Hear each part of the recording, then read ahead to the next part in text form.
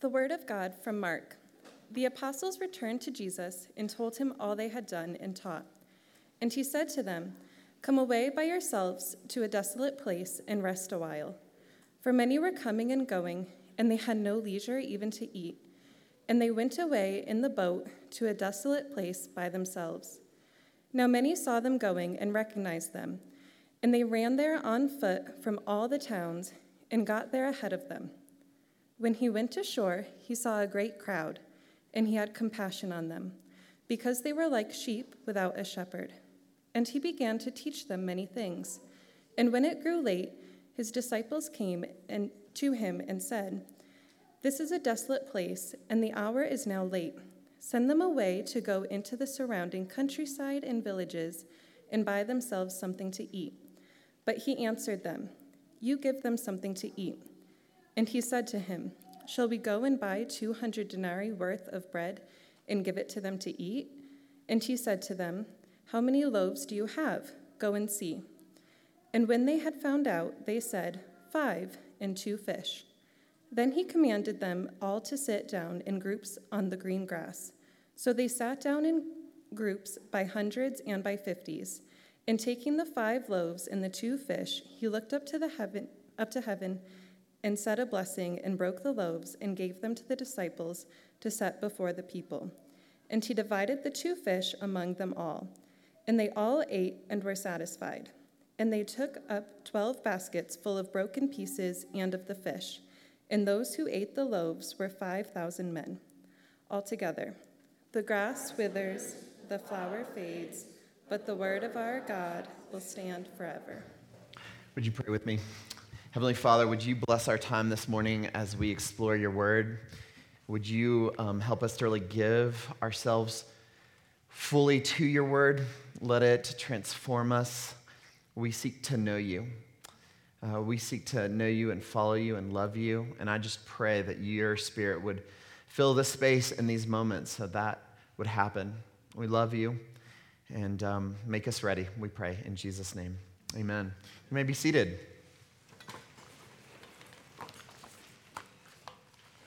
Well, good morning. If you're new, my name's Ronnie. I'm one of the pastors here at Denver Pres. And if you're new, you're catching us right in the middle of a sermon series on the Gospel of Mark.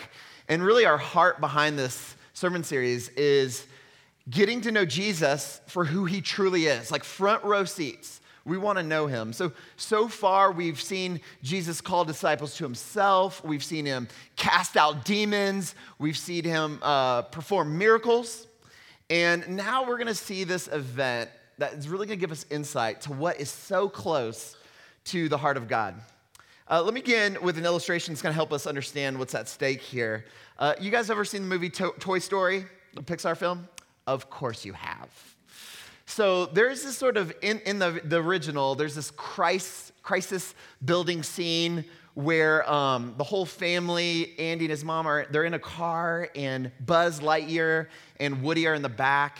And at one point, they stop at a gas station, and the two of them go inside. And, when the humans leave, the toys come to life. So, Buzz Lightyear and Woody, they start having this fight. There's kind of a jealousy for Andy's affection and so forth. They're wrestling and they fall out of an open window. Then Andy's mom come back in, get in a car, and they drive off. And there's this moment where Woody, right, he's Andy's favorite toy. He realizes what's happening and he starts to panic. And he's like, "They're coming back for me. They're coming back for me." And then he realizes, oh no, they're not coming back for me. Now, in that sort of cinematic universe, there is this category, the lost toy category. And lost toys, that is the stuff that nightmares are made of. The lostness is you could just feel it in that moment. Now listen, that movie is probably not even an hour and a half long, and it made $350 million and counting. How? How did this cartoon do so well? Here's the answer. It appeals to everyone, to include adults. And they're like subtexts and plot lines that adults are even picking up on. It did so well primarily because all of these categories touch on something that is true for everyone. See, we watch this movie and we can relate and see ourselves in the panic and in the lostness of Woody. There's that sense of lostness. That's the feeling that Jesus is going to address today. So we're studying this extremely famous story, and just spoiler alert, the feeding of the 5,000 is not about sharing your lunch, all right? That's not what the story's about. It's about Jesus' compassion for the lost and his willingness and ability to feed us, a deep feeding of sorts. So the compassion of Jesus is going to be illustrated in his willingness to feed deeper, to holistically feed us. And we're going to see this in two ways for you note takers, 2-point sermon today. We're going to see Jesus feed their hearts, and then we're going to see Jesus feed their bellies. So let's begin with how Jesus feeds their hearts. Now, this story that we read, the feeding of the 5,000, it's the only miracle that's actually listed in all 4 of the Gospels in your New Testament.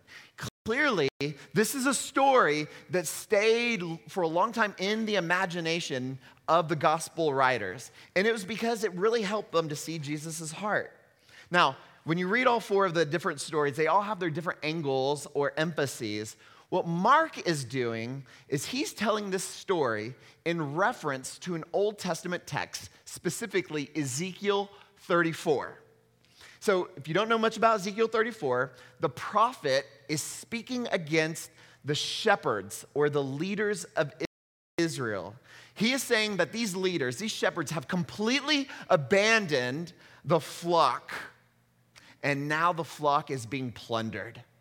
And if you follow it, the prophet goes on to say, but the Lord God himself will become their shepherd. And so there, in Ezekiel 34, there is this sheep-shepherd motif, and what we see is there are these sheep without anyone to care for them, all right? So fast forward with Jesus, he looks upon this particular group who's like running around the lake trying to keep up wherever the boat lands so that they'd be there for him. He sees this mass, and he sees them in that light. That's his framework. He's seeing a people who do not have a leader. Now, let me help you get your brain around this for context. In the ancient world, how did you know who your leader was? Like, how did you know who to follow or who you were serving? Back then, there's no sense of like nationality or patriotism. Certainly not the way that we think of it today. There weren't like any like fixed national mantras. There's no July 4th. There's no like World Cup team that you could follow that would kind of give you a sense of self. There's no like bathing suits with your flags on them or anything like that. There weren't even borders, right? So how do you know who you serve? Well, it's simple. You served the person you know could protect you. And as a consequence of that protection, you pay taxes to that person. That's the one who's in charge of you. That's the person who led you or was supposed to. And the people who did not have that protection, they were constantly in peril. So if you lived in this sort of unincorporated area, that was extremely dangerous. This is a big deal because, again, there's no borders that would protect pirates or oncoming armies. People would get plundered. People would get taken advantage of if they did not know their leader and if their leader didn't do their job. It's a big deal. And you have to remember that back then, people's sense of themselves was so different than like modern people. There was absolutely no sense that there was the autonomous self or just being alone. No one were like, hey, I'm just creating my own path in this life, right? I'm just going to be my own man. Like, that was not a thing that people thought about or had a category for in the ancient world. Attachment to a community that had leaders was the only way anyone did life in the ancient world. So this was very serious for them. I want y'all to feel the stakes. Mark is now telling of this people who are like running around the lake trying to keep up with Jesus, and he looks at them, this mass that's sitting on this, in this desolate area, and he says, verse 34, they are sheep without a shepherd. You feel the peril? Now, why did Jesus see them that way? Well, let's think about this. Who were their leaders? There's kind of three tiers of leaders. You had Herod. So Herod was like appointed by Rome. He was their king. He was a despot, really. He was bloodthirsty, awful dude. Second tier, you had the Sadducees. They're in bed with Rome. They've actually lost fidelity to the God of Israel. And then you had the like sort of local leaders, the Pharisees. And these are guys who were like imposing these massive extra biblical moral burdens on people. They're awful. Three sets of leaders, awful. And Jesus is looking at these people and he thinks they're in danger. There's a lostness. They don't have leadership. And so he immediately reacts. Verse 34, it says what? He had compassion. They're lost, but his immediate feeling is one of compassion. Now, compassion is deeper than empathy, right? Empathy is like feeling someone's sadness, carrying their sadness with them. But compassion is empathy, but it's wedded to action. It is inseparably tied to a desire to do something about it, to help. So Jesus' compassion leads him to act. And how does he act? He acts by feeding them. But initially, he feeds them not with bread and fish. He does something. He feeds them with something more profound. It says, verse 34, he begins to teach them. The banquet begins with a feast of teaching. So follow this. He sees that they're lost, and he begins to teach them what's going on there. What is he doing? What this is doing is it's showing us how Jesus perceives their lostness. It shows us the content or the meaning of their lostness. And it also shows us what Jesus believed about what he had to offer or speak into his lostness. Now, if you've been following the first 6 chapters of Mark, or really just familiar with the teachings of Jesus, there's a theme that comes out every single time Jesus opens his mouth and teaches. It's always the nature and the reality of the kingdom of God. That's what you get every time. That is the primary content of his teaching. That is God's reign on earth. Or maybe you could put it like this. It's the relationship of the creator with the creation.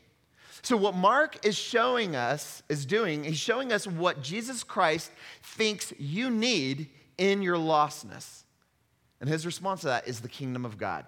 So let me kind of follow me a little bit more with this. Let me tease this out for us theologically. In Jesus' understanding of lostness, what that is to live life without reference to the Creator, or without orienting your life to the Creator.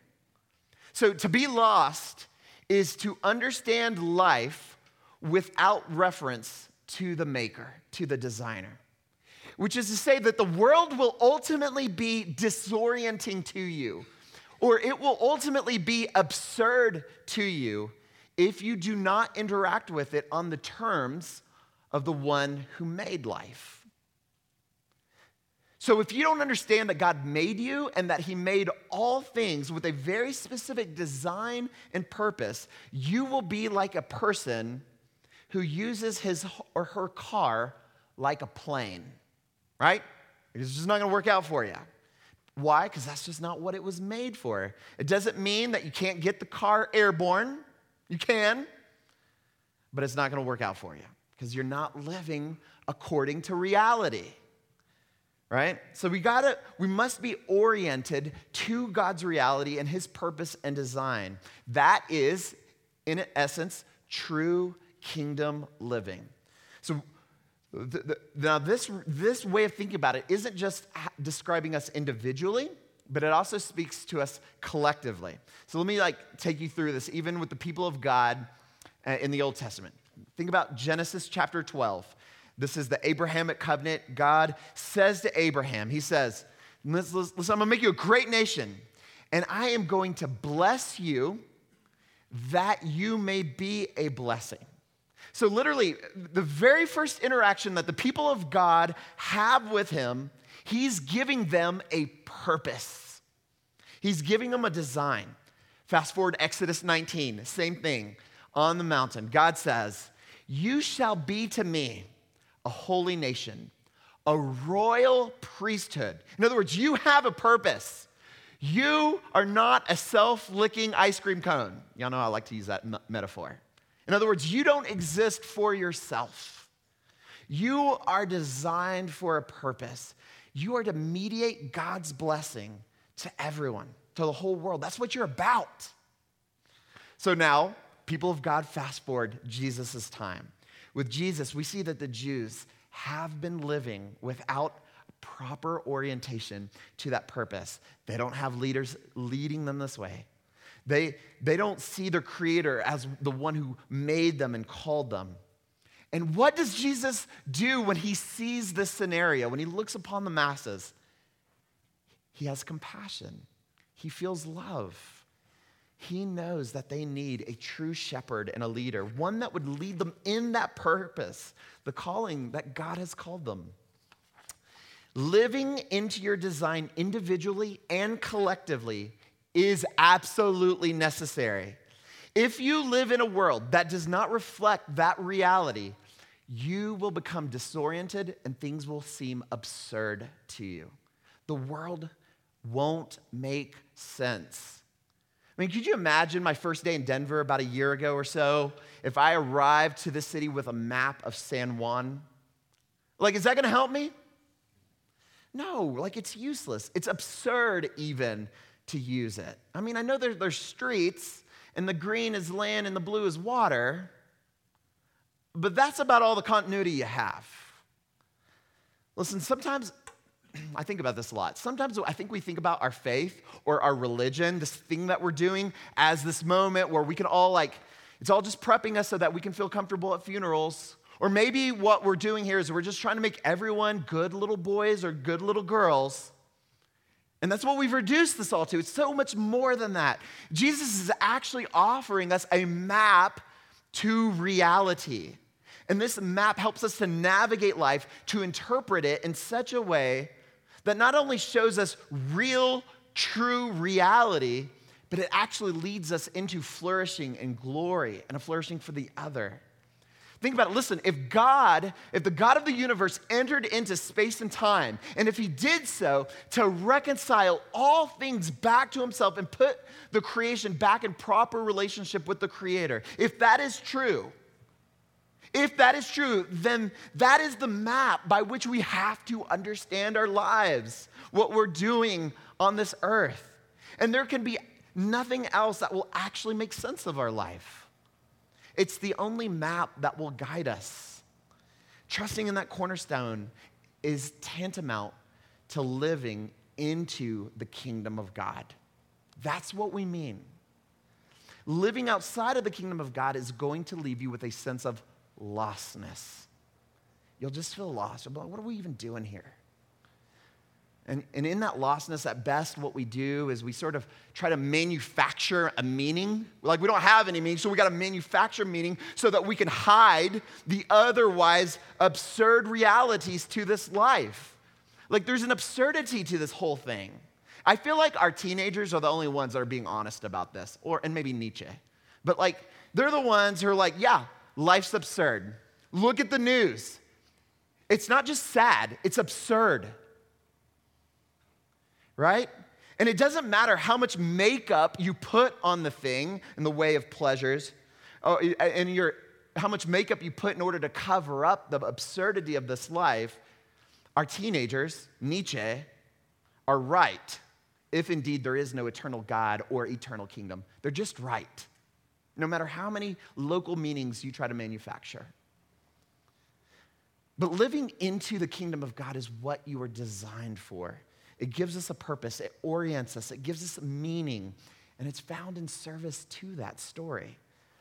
God's purpose for rescuing us out of darkness and into fellowship with him is to set us free to be human.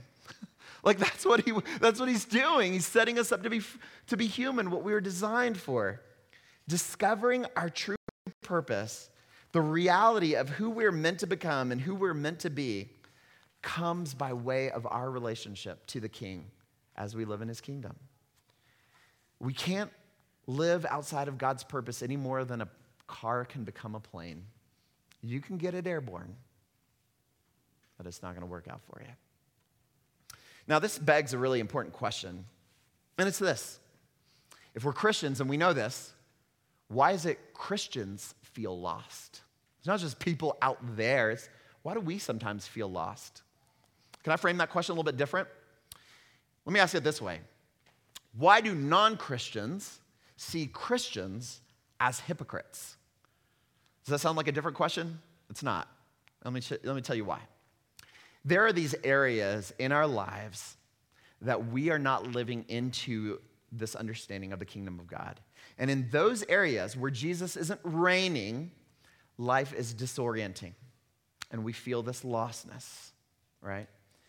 It's in those ruptures, it's in those disorientations that these hypocrisies start to sneak in, right? Sin sneaks in. And let me say this, the things causing the lostness oftentimes even feel acceptable in the church. Can I just there's so many acceptable sins in the church. You could do a whole sermon series on this. Let me just do one that I think maybe all of us are a victim of. Cynicism. Cynicism is seemingly innocuous. And we kind of couch it by saying, what, Pastor, I'm just being realistic, right? You say, listen, I know what you're saying, but I know what you're really thinking. I know what you're saying, but I know what's really going on here. I actually understand the world in a way that no one else can, and I can see through everything. I can see through everything. What is cynicism at its root? It is a mask for our desire for omniscience, all-knowing, to be all-knowing. We think that we understand the world or what's behind everything, and that's how come we're cynical and feel justified in our cynicism. But let me just tell you, that's not reality. You don't know what you think you know. No one does. Listen, we're Christians, you guys. We're Christians. Cynicism should not be the ethos of the church. We're supposed to believe that God knows all things. We're supposed to believe that God is working all things for good, even really sad things. And yet, we're so negative about the world, and we're so negative about the people around us because we know. We know what's behind everything, right? We know. Cynicism is a kind of toxic pessimism that at its root is a faithless act. What we're saying is that God is not in control of my life. And when we, Christians, have these ruptures in our vision of the kingdom of God, that's in those moments the hypocrisies settle in. They slip in, and everyone sees them. We see them. Our non-believing neighbors see them. I think we should just own it. Say we're sorry, we're wrong, instead of trying to defend ourselves. And it produces a kind of lostness. We're Christians, but we're lost, just like our non-Christian neighbors. That is what actually makes sense of Jesus' reaction. He sees the masses. He says that they're lost, that they're not living in right relationship with the Maker. And he feeds them first by teaching this unbreakable hope in the kingdom of God. It's really interesting because in the Gospel of John, Jesus is going to come right out and say it. He's going to say, by the way, I am the good shepherd. He just comes right out and says it. He goes, Ezekiel 34? Yeah, that's me. Where God becomes a shepherd, that's me. I will feed you with compassionate words of life. Life, a deep feeding, can be found in these words, this map of Christ. All right, so let me transition now, because what comes next is the part that everyone knows and remembers about this passage. So Jesus first gives them this banquet with his teaching, but because the hour was growing late, he's clearly teaching for a while. He has a captive audience. The disciples are like, verse 35, he says, JC, it's kind of a desolate place. Let the people go, give them a break so they can go out and find their own food. So Jesus says, verse 37, whoa, why don't you feed them? Now, the subtext of the reaction of the disciples is something like this. Are you kidding me? Really? Really? Is this a test? So verse 38, Jesus says, well, tell me what you have. They say, well, 5 loaves, 2 fish. Now, what's happening here? What's happening is Jesus saying, I'm not done feeding them. I fed them, and now I'm going to feed them.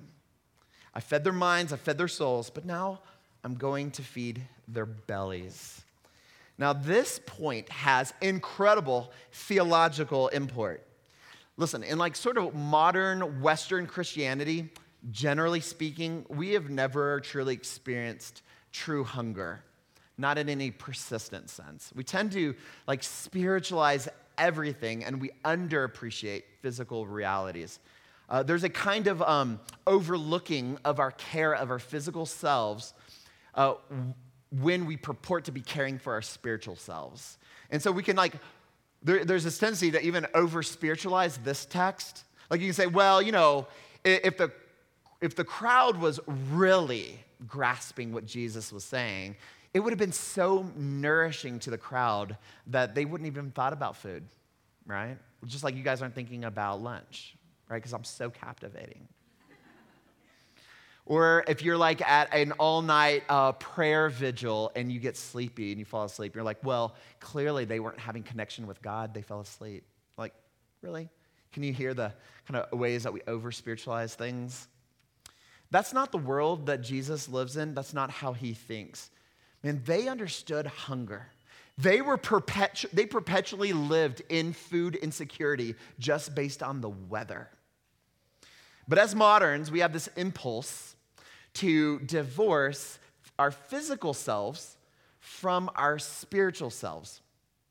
Now, some of you might have even been raised in certain strands of like Christian fundamentalism where you were taught something like this. Like you were taught that, hey, one day we're all just going to get whisked out of our bodies. Like our clothes are going to be sitting there on the ground or something, or in the front seat of the cockpit or something.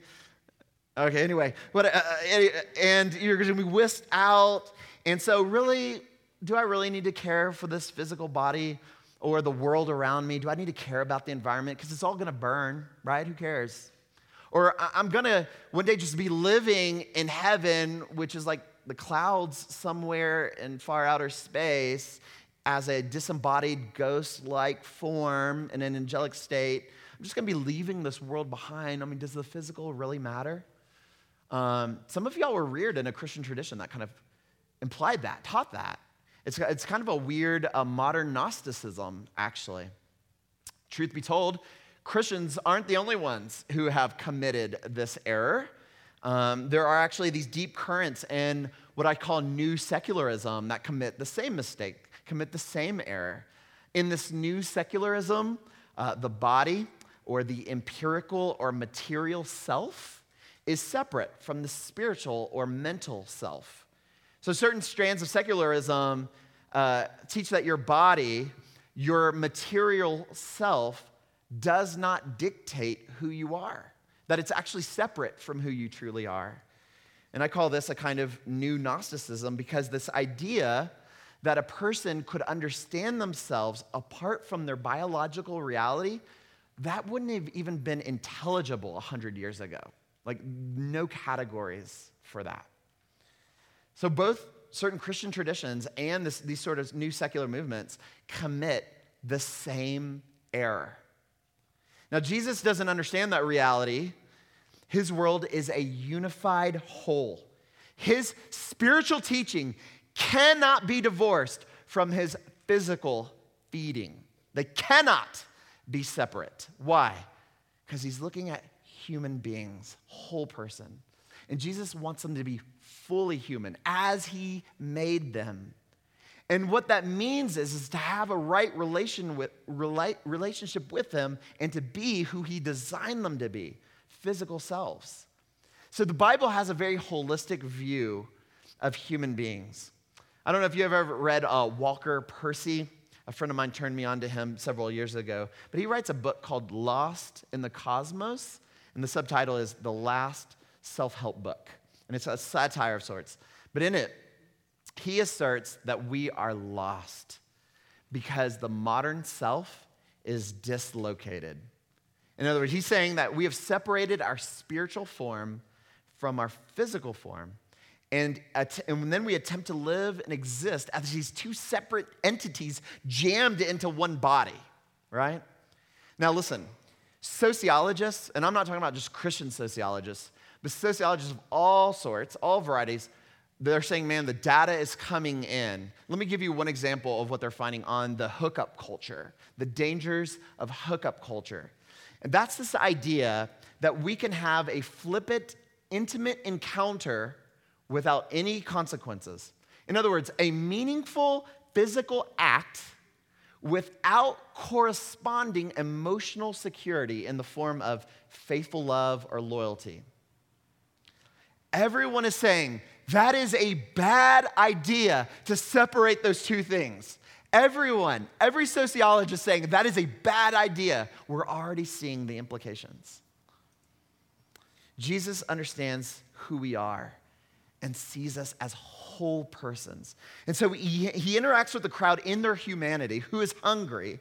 And so he's not doing a miracle in order to show them power. He's compassionately feeding them. He cares about their hunger, their bellies. He feeds them. He cares about their bellies and their hearts. And he sees those in unity, you see. You know, I have the privilege of serving on a nonprofit board. It's called Hunger Corps. It's a tremendous organization. These guys serve in Puerto Rico. They're in many places, but one of their primary focuses is in this community called Sector La Hormiga, which is like a squatter community. And what they're doing there in the community is construction and skills development and microloans and legal advocacy. Now, if you were to spend time in La Hormiga, and I hope you do one time, I might take a group out there sometime, you'll meet the workers and the foremen, and they wear these black shirts. On the front, you see a word hunger with like a line striking through it. And on the back, there's like their motto, and it says, porque orar no es suficiente, which means, I'm just kidding, what it means is, because praying is not enough. That's why they're there. They're a Christian organization, and they're like, because praying is not enough. Now listen carefully, everyone. Dial it in here, because I don't want y'all tweeting about me. I don't want you to hear what I'm not saying. I'm not saying that prayer is not effective or that God does not work through our prayers. Expectant, fervent prayers are important, and that is what Christians should be about, and so we do. But we have a tendency to speak and not to act. There's a pastor, his name's Duke Kwan, up in the Northeast. He says the problem is not prayer. The problem is when prayer is used as public performance or public theater as a cover for inaction. So we're not cynical about prayer. I mean, we're going to pray until our knees are bloody, and we're going to feed their bellies because they're whole persons. Right? Jesus sees us as whole persons, and we should see the world that way too. Physical needs matter to God, and you and I get to participate in it. And there's this really important detail in this passage that I don't want you to miss. I didn't notice it until someone brought it to my attention. The disciples are actually the ones executing the miracle. This is wild. They're watching the bread multiply in their hands as they distribute it. See, look, Jesus asks, hey, what do you have? They're like, 5 loaves, 2 fish. They bring it. He blesses it. And as the disciples are distributing it, it just keeps multiplying. Like they break off a piece and then there's more. Like it's actually happening in their hands. Like this is such a beautiful picture of our design and purpose, of living out the kingdom of God. We are called to bring the generous provision of God to the people who are lost and hungry. And it keeps multiplying in our hands. We're just mediating God's provision. The disciples had this powerful marching orders to act it out. All right, let me quickly conclude with a question. Why is it that Jesus starts with teaching and then concludes with the bread? If you could remember earlier in Mark, we studied the story of the healing of the paralytic, right? The friends lower him down on the pulley system right in front of Jesus. And he says, first words, your sins are forgiven. And then he says, pick up your mat and walk, right? So both sins are forgiven and walk. Why? Well, the healing authenticates his words, right? The healing authenticates Christ's words. So in our case, the provision of the bread authenticates Jesus' teaching on the kingdom of God. Okay, are y'all seeing this? Why is this so important? Because one day they're going to ask, how do I know that this shepherd cares for me? And on that day when they ask that question, the answer will be easy. Look at what the Lord is willing and able to do. Look at how he feeds them with a deep feeding, a whole feeding. But this is just the beginning, you guys. This was just the beginning of what Jesus was willing and able to do. Check out this detail. We learned from verse 31 and 32 that the disciples and the masses were in a desolate place, right? We saw that. That's not uncommon for the region of Palestine. Most of the year, a fair part of it's quite dry. But then in verse 39, John Mark includes a small detail, and he says, they sat down in green grass. Do you notice that? Like, why mention that? Like, why mention that there's green grass? Why the extra detail?